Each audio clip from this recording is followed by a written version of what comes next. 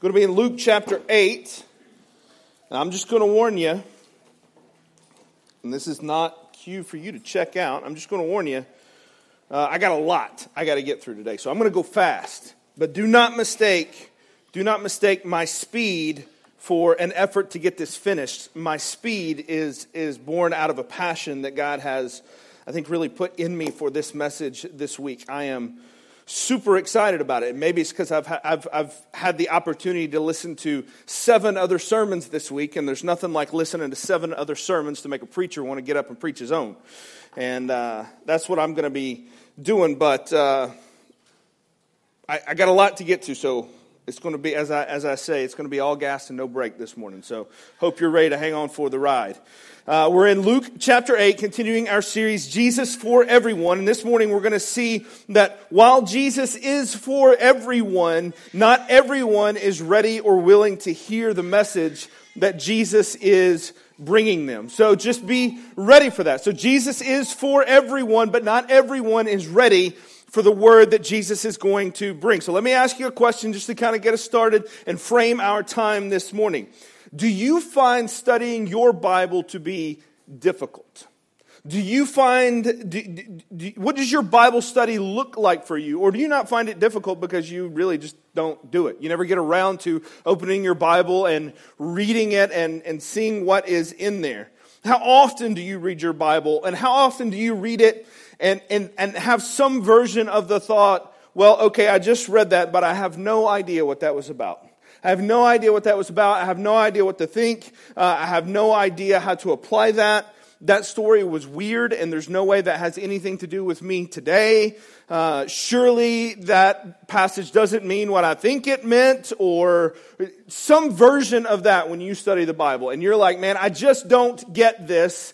I'm here and I'm reading it, but it's just not there. It's not jiving with me. It's not clicking with me. It's not getting in my head. Or let me ask this question to ask it a little bit differently. How consistently do you hear God's voice?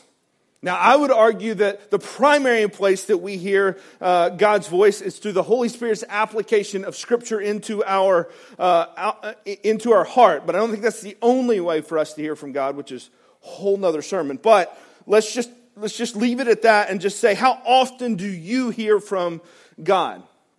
Or how often do you feel like your prayers are prayers that you offer up, but somewhere in the midst of that, they never make it quite past the ceiling? Right? They just kind of go up, but nothing ever comes down. You don't ever hear anything. You feel like your prayers go up, they never find a landing spot. Maybe you've gone through a hard or a difficult time and you felt like you wanted to hear from God, and all you hear is a deafening silence. We read passages about how the Holy Spirit is supposed to be with us and in us. And for the life of us, we just wish we could feel the leading of that Spirit in our lives. Instead, we feel completely aimless, we feel completely directionless, and we feel like we hear nothing from God. What we feel is tired, frustrated, angry, depressed, anxious, distracted, and maybe just plain forgotten.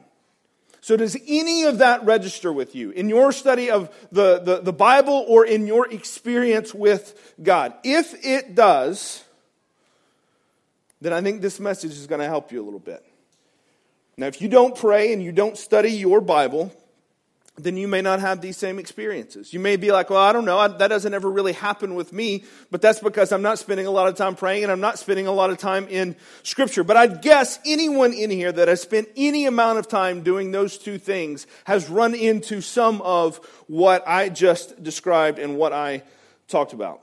That God may be there, but He's awfully quiet. And the Bible, while it is wonderful, His Word can be a pretty difficult way to communicate it sometimes.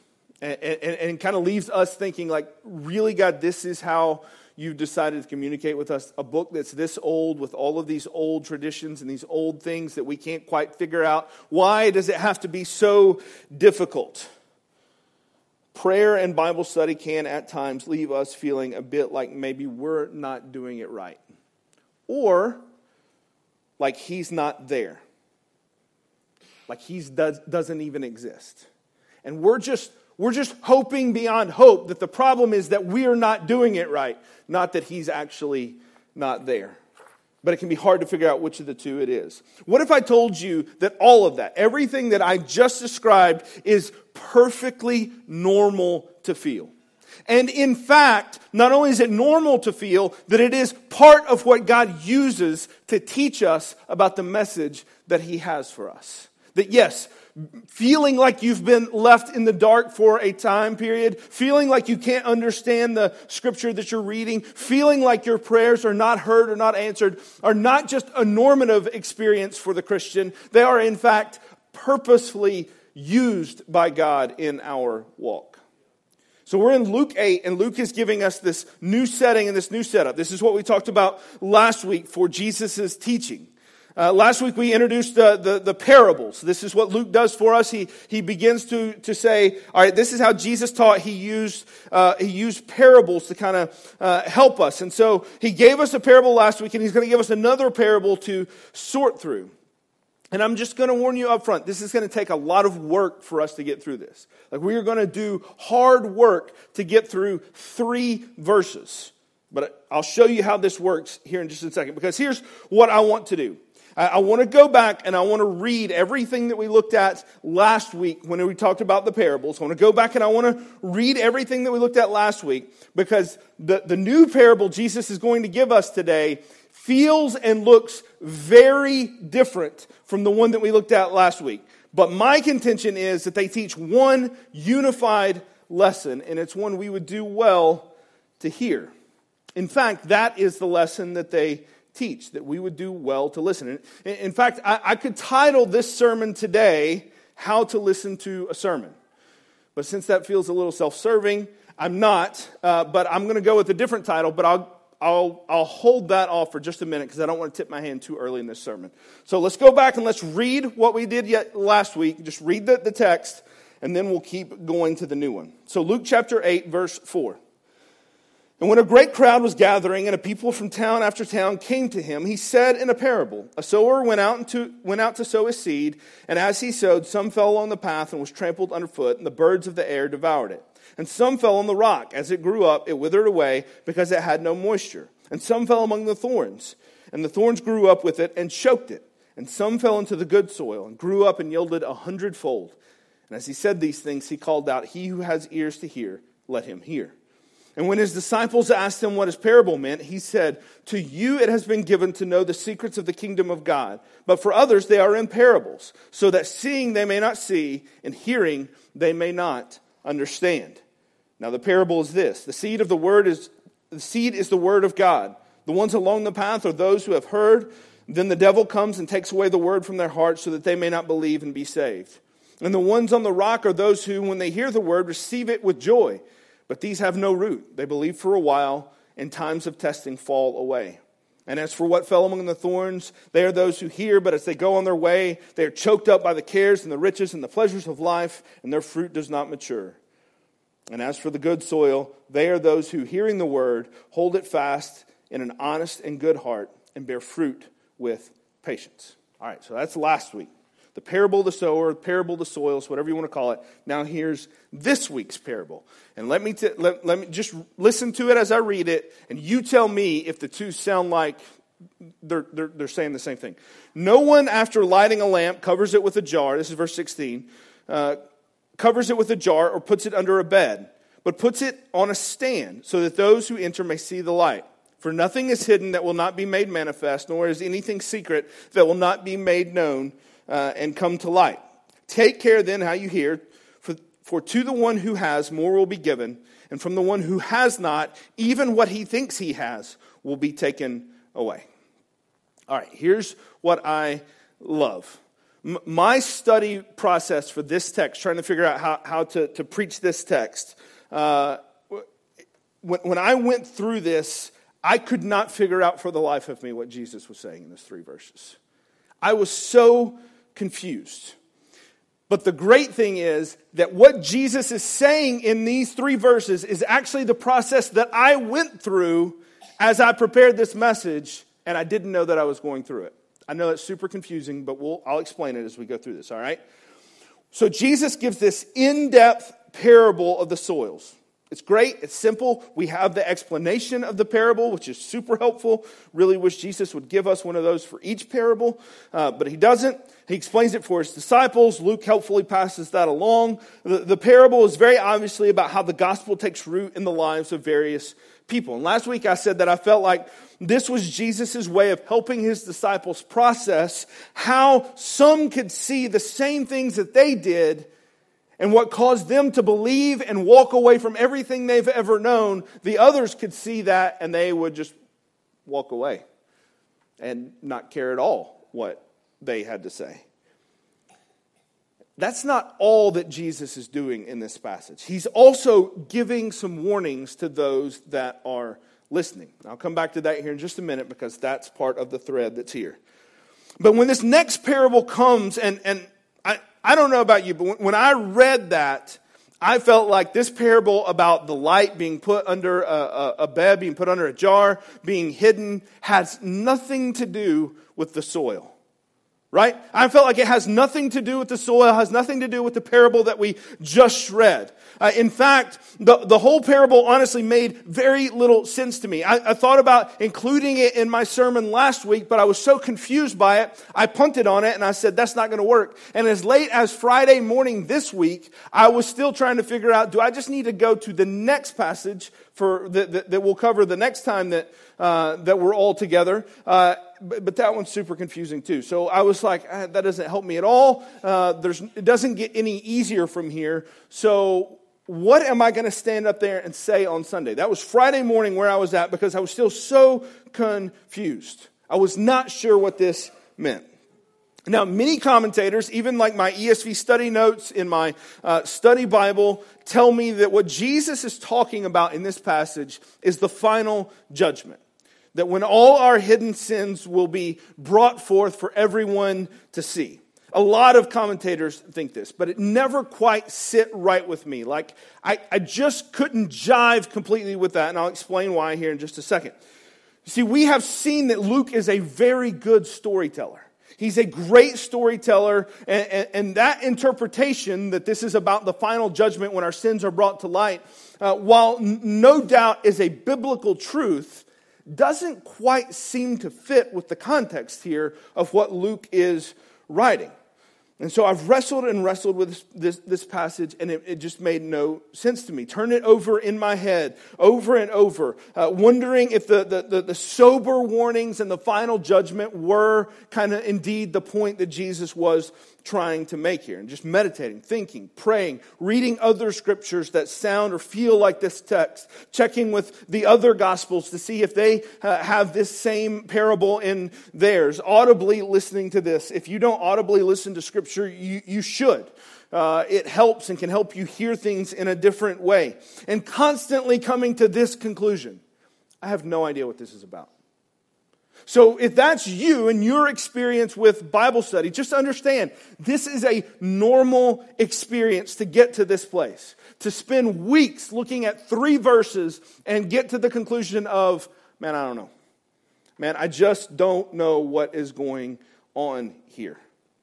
So let's read it again verse by verse, and I want to walk through with you why I was so confused. All right, so what I'm doing is I'm kind of peeling back the curtain a little bit to show you how my approach to this scripture was wrong, and then how God, the Spirit, just kind of corrected me as we go through this. All right, so I'm going to kind of take you inside my mind for a few minutes. So hang on, it's a wild ride.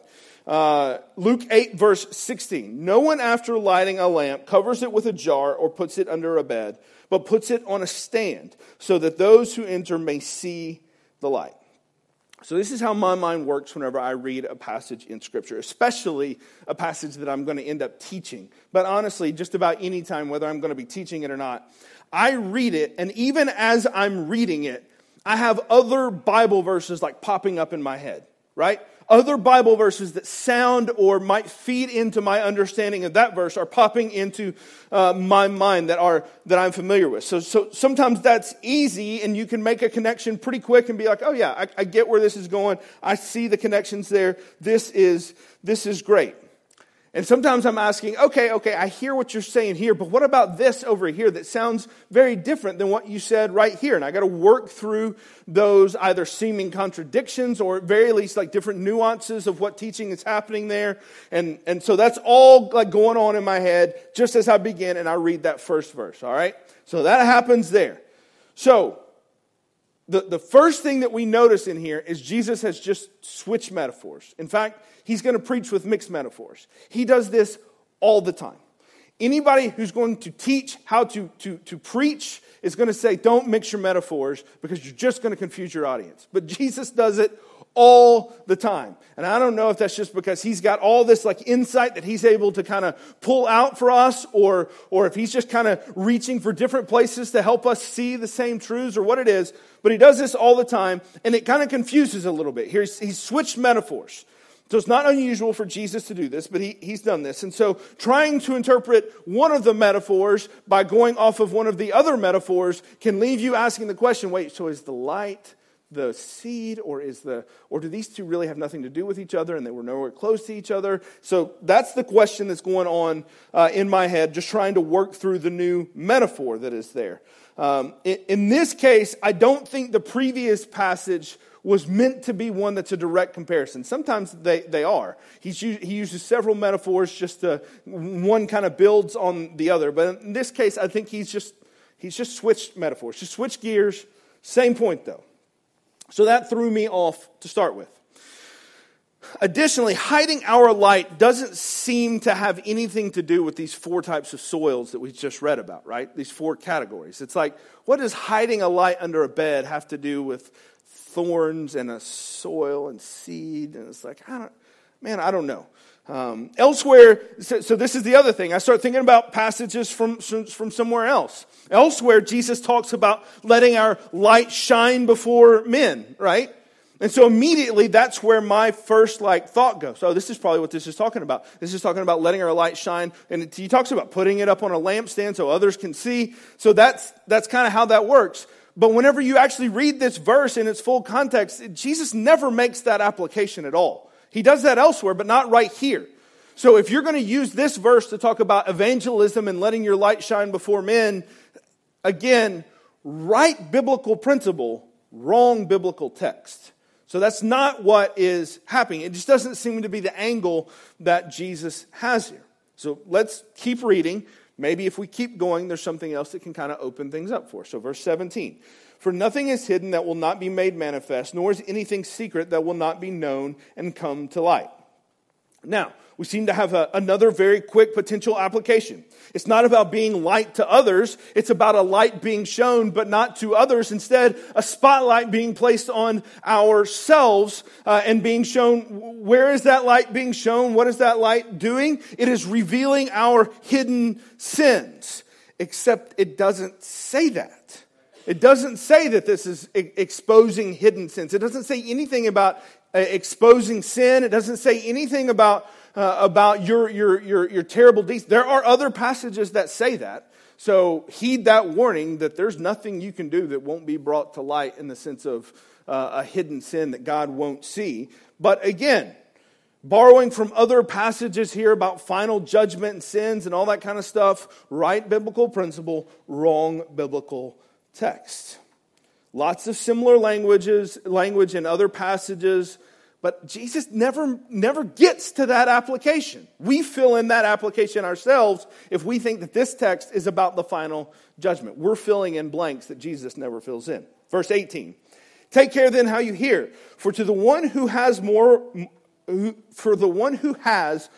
will be given. And the one who has not, even what he thinks he has, will be taken away. Now this is just downright confusing. Because if you want to take the same language and go find other places that Jesus talks about this, he says the exact opposite. What he says is, those who don't have will be filled, and those who do have will go away empty, right? This is what we saw in the Beatitudes in Luke chapter 5. What he says over and over and over is that the first shall be last and the last shall be first, and he's flipping things. But he doesn't do that here. In fact, what he says is if you have, you're going to have even more. And if you've got just a little bit, you're going to have even less. That doesn't sound like Jesus at all, does it? That doesn't sound like anything that we've ever read that Jesus has said. And so it's like, well, wait a minute. Did they just get this interpretation wrong? Or what is Jesus doing here? He's given us 3 different verses that all sound like other verses, but not quite. They're a little bit different. So maybe you see my confusion here. Why I'm trying to figure out how do I preach this passage when none of this seems to make sense. It's 3 disjointed verses that sound like other verses that don't actually teach what we think that they teach.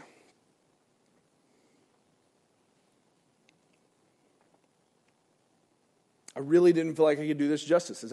As I had one professor say 1,000 different times, a fog in the pulpit is a mist in the pew. If I don't understand it and I'm trying to teach it, I'm just going to confuse you guys way more. Like, it's difficult to work through this. So it wasn't until turning this passage over in my head it felt like 10,000 times. People ask me, how long does it take you to prepare a message? How long does it take you to prepare a sermon? And my answer is 2 things. 1, it depends, and 2, I have no idea.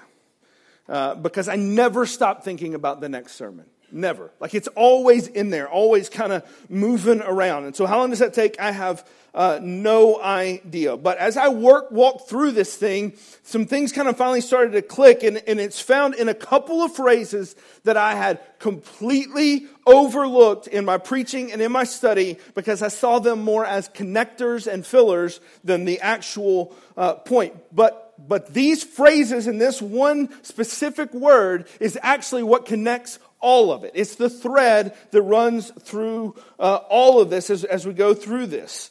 And I wonder if you see them.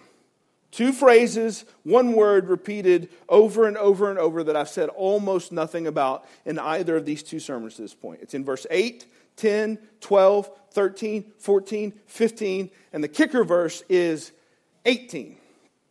And if you're wondering, how do you read through all this, and that one thread is in all of those verses, and you miss it? I don't know. I'm not the smartest guy. But it's like 8, 10, 12, 13, 14, 15, and the kicker verse is 18. Does anybody know what the word is? Just a little audience participation here. Hear.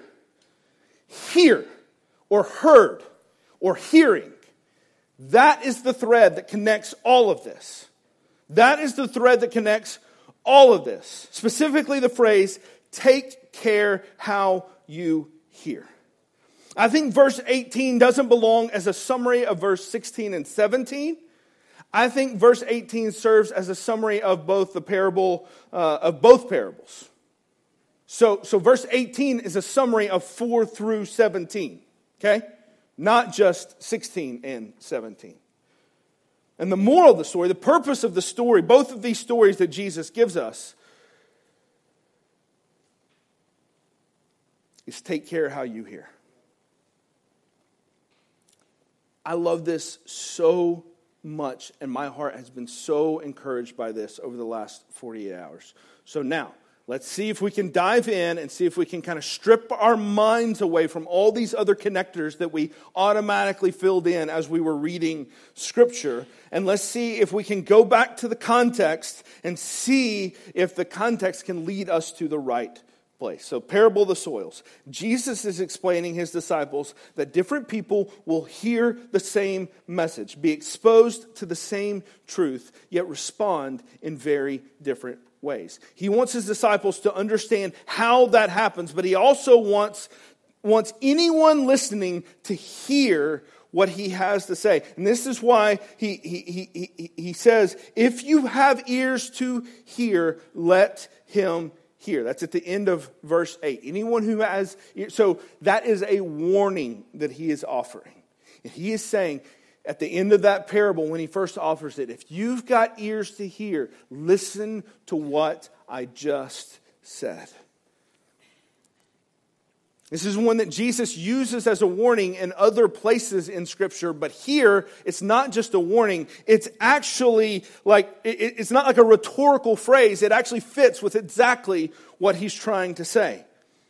I think he's using it literally in the context of the parable. He's saying, you'd be wise to listen to what I have to say, lest you end up like one of those that heard the word and had it taken away by the heat, the birds, or choked away by the thorns. Don't be one of those. Hear my message today. And then he explains the parable, highlighting the hearing of the word by each of the four people represented in the parable. He explains they hear. But what happens after hearing is what separates each of the four different people in the category. So take care how you hear. Then he moves to the next metaphor and we get all confused. Understandably so, because Jesus is using metaphors that he uses elsewhere to teach entirely different truths.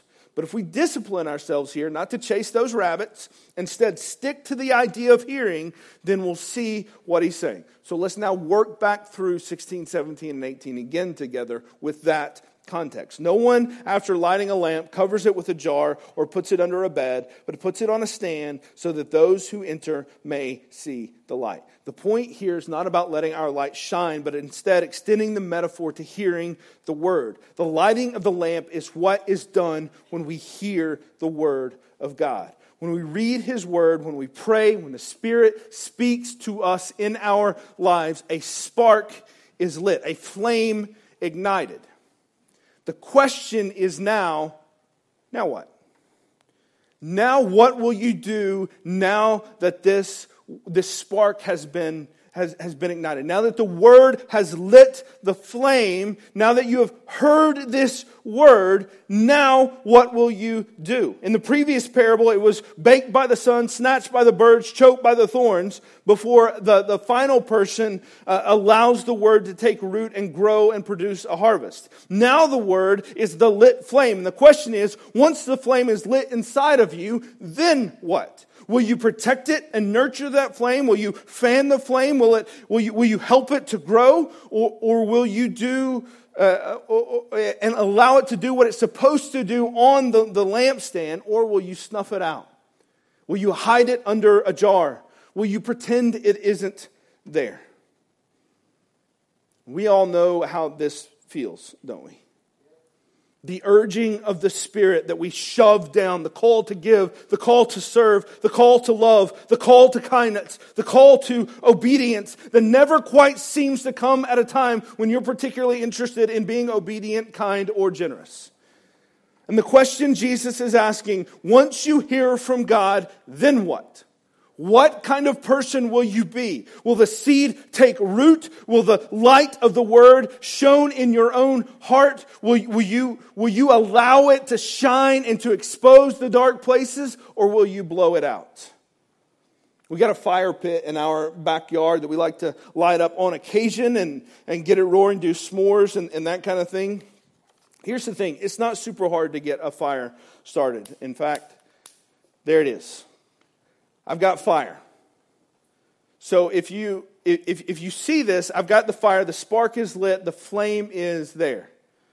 But you know that if you've ever tried to get a fire going somewhere, in a fireplace, in a fire pit, something like that, if you've just got like a single log sitting in the fire pit, and you go and you put that on the single log, you're going to have to hold this there for a long time before you're going to get a fire. In fact, there's a whole technique that we teach of how do you get a fire started. And like Isaiah has gotten super good at building these like perfectly engineered little teepees of wood that you can get set up. And if you can do that and you can get a little cardboard in there, get a little wind going and you light the cardboard, you can kind of get the fire going. But you kind of got to blow on it. You kind of got to nurture it. You got to keep it going. You got to really work at it to keep that going. But what's really great is not if you've just got a piece of cardboard, it's if you've got some fire starter. And if you got a fire starter, you got a log, and all you got to do is light the end of like a piece of paper that then gets to the log. Within 5 minutes, you've got a roaring flame. It is going strong, right? And there's all kinds of other factors that can weigh into that. Is the wood wet that you've got? Is the wind blowing? What all is going on there? So like whenever you light it outside, like you've got to protect the flame from the wind, and so you're You're trying to keep it going. You're trying to do this. You're doing everything you can to protect that flame and keep that flame going. And so you're trying to protect the flame. We've got, like in the fire pit, we've got some like concrete blocks that are set up so that the air can get in there, but it's also protected from the wind that is blowing. All this in an effort to get the fire going. So my question is, what does that flame look like in your life? Does the fire get lit and just immediately the wind is blowing through and poof, it's out just like that? Does the lamp even get lit? If it does, what is your heart like? Is your heart just wet, damp wood that can seem impossible to get anything going? Or is it like the kiln-dried stuff that's ready to just immediately catch flame? Have you tendered your heart appropriately by putting in the fire starter so that all it takes is just the word of God, you hear it, and immediately you got a fire going. Like you're ready to hear God's word. It doesn't take anything extra, just woof, you got a fire, and it is ready to go. Is your heart ready to receive the word? This is where I would start with this parable. But then the question is, once the stove is lit, once the fire is lit, once the fire pit is going and the fire is burning, then what? Will you hide it? This is Jesus' question. Will you put a cover over it? Will you snuff out the flame that is there? Will you put it out? Will you try to pretend it didn't happen, that you didn't hear it? Because when God leads us and begins to shape our hearts, it will never happen the way you want it to. And your heart will never be shaped the way you would have shaped it. Because you're not God. And so He will not reveal Himself to you in the way that you would necessarily want Him to. And what He reveals and what it means for your life, you probably are going to be like, that's not what I had in mind. But that's how it works. Both the technique and the result will be very different than our own designs. So what will you do then? I think this is the question that Jesus is asking in this verse. When God speaks, will you listen? And don't be so quick to answer that question. Some of us are quick to answer that question, and then God's like, well, go to Nineveh. And you're like, it's not what I had in mind. I'll pretend I didn't hear that. I'll keep going here because I'm going to run out of time if I don't, but we could probably just stay right here. But if you're asking the question, if you're at the place where you're like, no, my heart really is ready. If it's not, I swear I've done everything I can to prepare my heart. I've kept the wood dry. I've got the fire starter. I'm always lighting I'm always going to the place where the flame is lit. Man, I'm doing everything I can and it just doesn't seem to light. And I don't know what to do. My heart is ready and I still can't seem to hear from Him at all. Does that mean I'm doomed to be one of those people in that first parable that has the word snatched away? I really want to hear and apply, and I just cannot hear anything from God. Verse 17. For nothing is hidden that will not be made manifest, nor is anything secret that will not be made known and come to light. Now, we have to adjust our immediate association to turn this to being about judgment. Again, biblical principle, not this text. Here's what I think is happening here. Nothing is hidden that will not be made manifest, secret that will not come to life. Just a few verses before this, Jesus talks about how the purpose of the parables is to explain to those who will listen, but to confuse those that have no real intention of diving in and listening closely. Verse 10, He said, to you it has been given to know the secrets of the kingdom of God, but for the others they are in parables, so that seeing they may not see and hearing they may not understand. Super confusing. Jesus, do you not want people to understand what you're saying? Why would you make it confusing for them? I think that what Jesus is saying here is that things are hidden at times because they need to be revealed at the right time and in the right way. Somehow in our family, and I'm not really sure how this has happened, Emily has developed the knack for sniffing out a gift that I get her. It is very frustrating. Like something comes across, a credit card statement, like a little piece of it that I thought was hidden is there. And she's like, what's this? And she starts pulling on it. Oh, I probably wasn't supposed to see this. No, you weren't. Or she gets a phone call or something. It's always like random stuff. She doesn't even want to find the stuff, which makes it even more frustrating for me. It's not like she's being super nosy and she doesn't want to be surprised. She's like, surprise me. And I'm like, I'm trying. Quit finding the stuff. But she's developed this knack to be able to do this. And so whenever that happens, she's not able to receive the gift in the way that I intended for it to be given. I have to work all the harder at keeping it hidden so that she will receive it at the right time and appreciate it in the right way. Same for our kids. We love to give them gifts at Christmas and for their birthdays. We'll probably start buying those gifts in the next month or so, and then we'll slowly begin to accumulate in our house, and we'll run out of places to hide them. But the goal is not just to give them what they want when they want it, right? The goal is to build the anticipation to the moment when the gift is revealed, to create the expectation that we aren't just dispensers of stuff for whatever they want, but instead we are good gift givers. We are good gift givers to them, and we give those gifts at certain times because we want to make sure that their hearts have built in anticipation to be ready for those gifts, to get something from us. And so we use the times of Christmas and birthdays as parties, as celebrations, as feasts to maximize the moment of celebration and the holiday.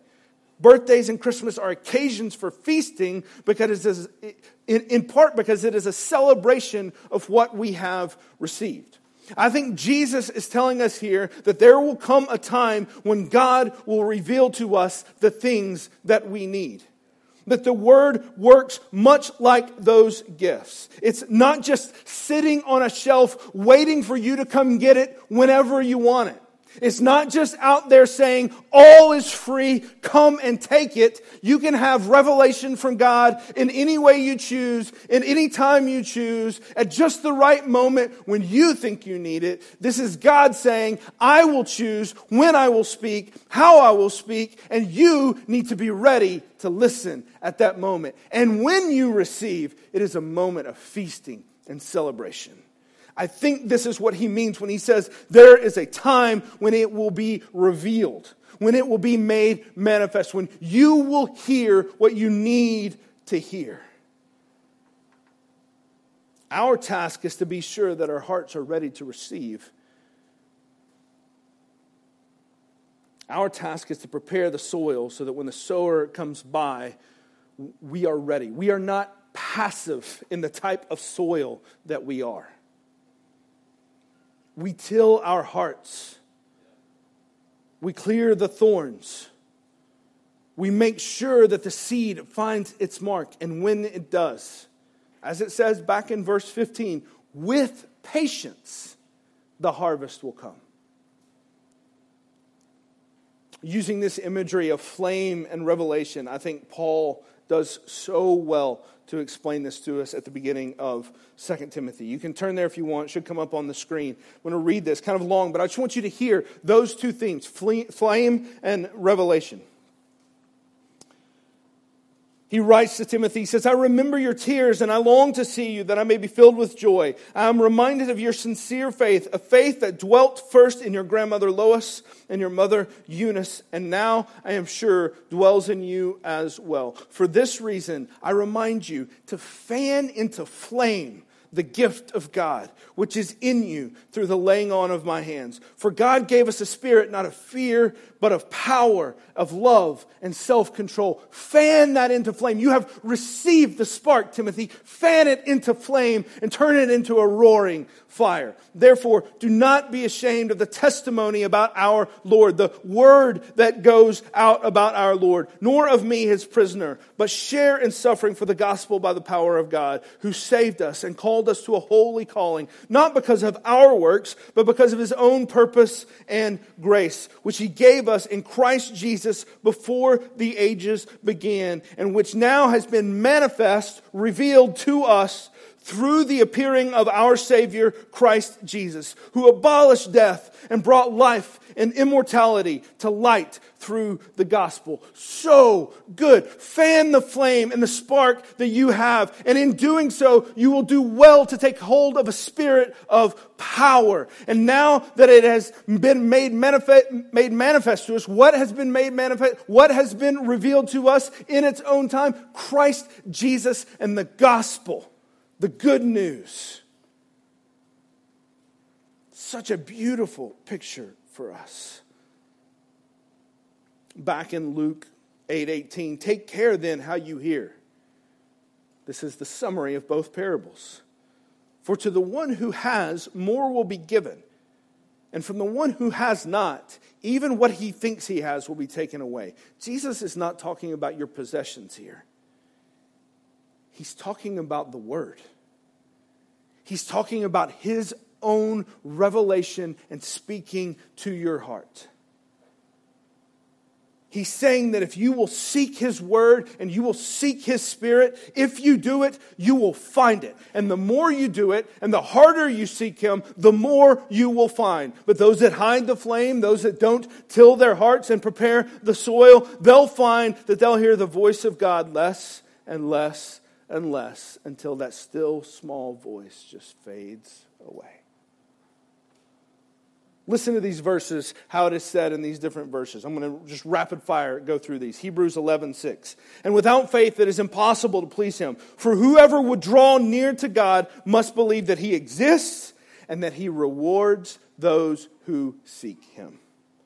1 Chronicles 28:9. And you, Solomon, my son, this is David imparting wisdom to his son. Know the God of your father and serve Him with a whole heart and with a willing mind. For the Lord searches all hearts and understands every plan and thought. If you seek Him, He will be found by you.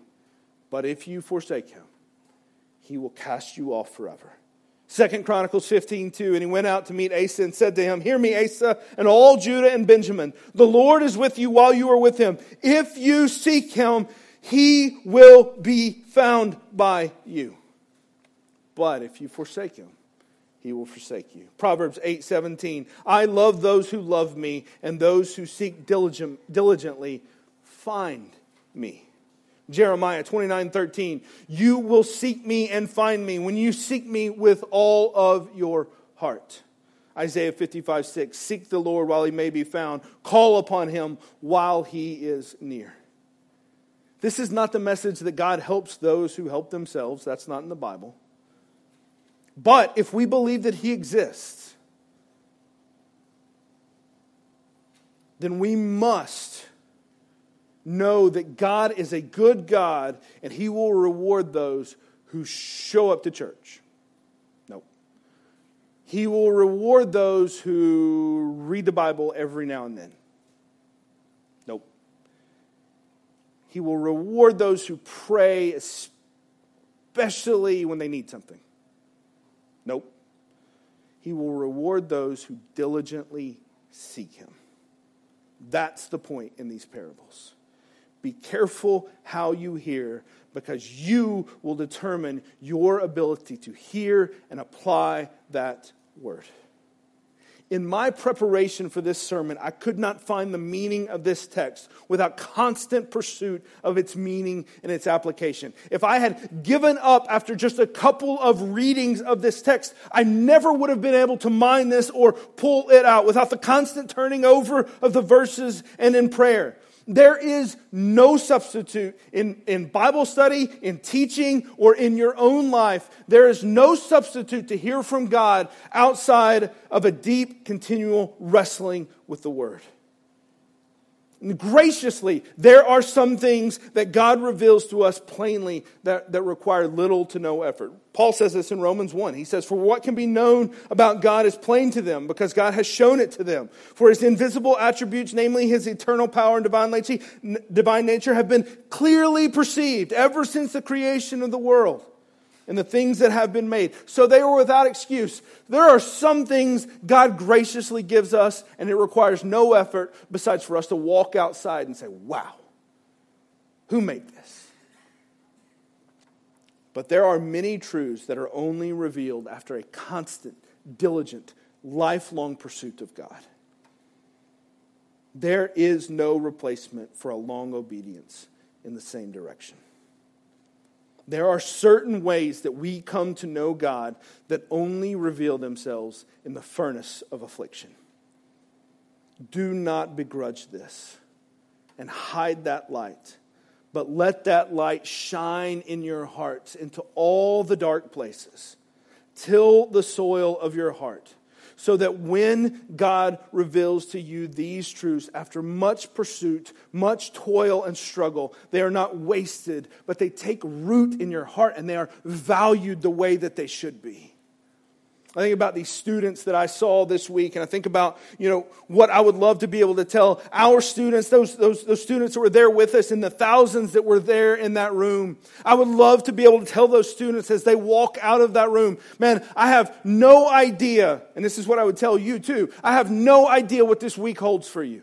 I have no idea what the rest of high school or what comes after high school or your family life or the next few years, the next decade, the next 50 years. I have no idea what it holds for you. But if you seek God, you will find Him. If you pursue Him in His Word, you will hear from Him. If you do not begrudge the suffering, but instead you listen as you go through it, you will hear Him. If you do not get lost in the silence along the way, you will treasure the truth more deeply than anything else you have ever known if you will listen. You will find Him. But if you do not seek Him diligently, you will find that 6 months from now, a year from now, 2 years from now, you just don't hear that voice as much as you used to. 10 years from now, you haven't picked up your Bible in 5 years. And you wonder why you just can't figure out how to make it in life. You don't have direction or purpose. Standing there in that room with those students, watching our students worship and watching so many come to Christ, watching so many make commitments and rededications of their lives to be able to say, man, I thought that I was ready to pursue God, but I wasn't pursuing Him the way that I want. It just took me back to that time, my own time at these camps and student life and passion and college and these times where it felt like every time I opened the Word, every time I heard a sermon, every time I sang a song, it just felt like I heard God's voice so clearly and it moved me so deeply. And then I think through all those times over the last 25 years that I've opened the Word and I've felt nothing. And I've sang songs and they're just words. And I've longed to hear the leading of God the way that I heard it at that time in my life so clearly, so powerfully, that caused me to change everything about the direction that I was going in life. And I am absolutely convinced that what has changed is not God, but instead my diligence.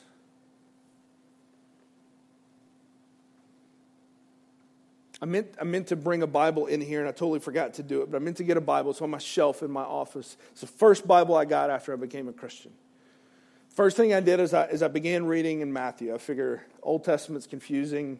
New Testament, let's give it a shot. We'll start at the beginning with Matthew. Started working my way through Matthew and started highlighting stuff. I think the entire book of Matthew is highlighted. Because everything I read just gave me insights into my heart, into the nature of God. The rest of the New Testament's not. Why? It's not because the rest of the New Testament isn't as powerful as the book of Matthew. It's because I just didn't keep studying diligently. There will be times that you will pursue God diligently and you will hear nothing. Be encouraged by this verse. Everything will be revealed in its time. He will not stop speaking if you will keep listening.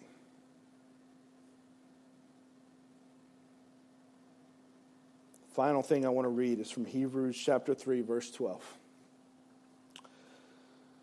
Take care, brothers, lest there be in any one of you an evil, unbelieving heart, leading you to fall away from the living God. If your heart is rocky, if it's choked by thorns, if it's exposed to the sunlight and the heat.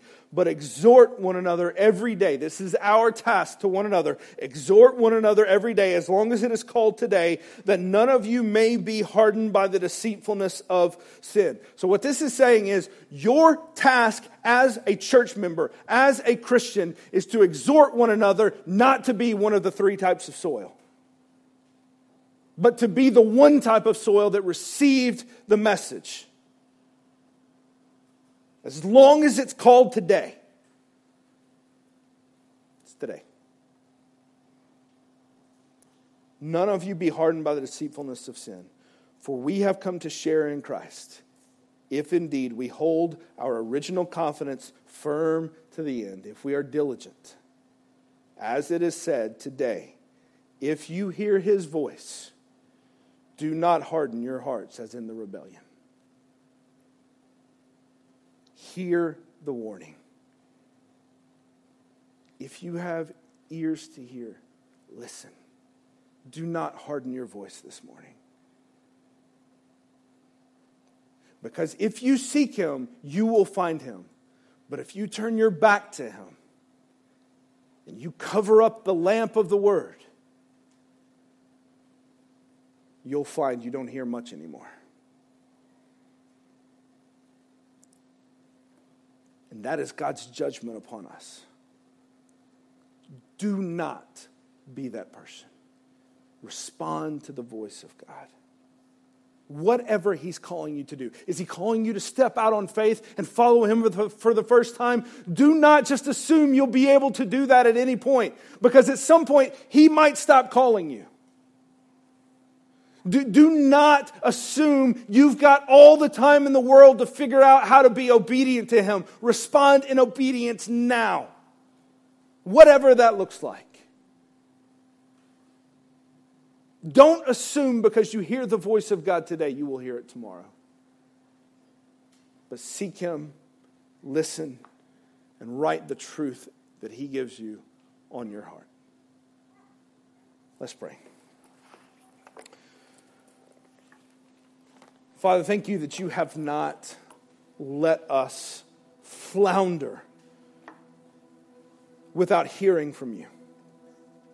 Thank you for the truths that you make obvious that are right there in front of us that we can respond to. And thank you for the truths that you call us to mine out of the muck and the mire of the brokenness of this world and the hard, diligent study of your word. May we be faithful disciples to continue to listen. And may we not put the lamp of the word under a jar. And may we not let our hearts be choked away by the thorns of this world.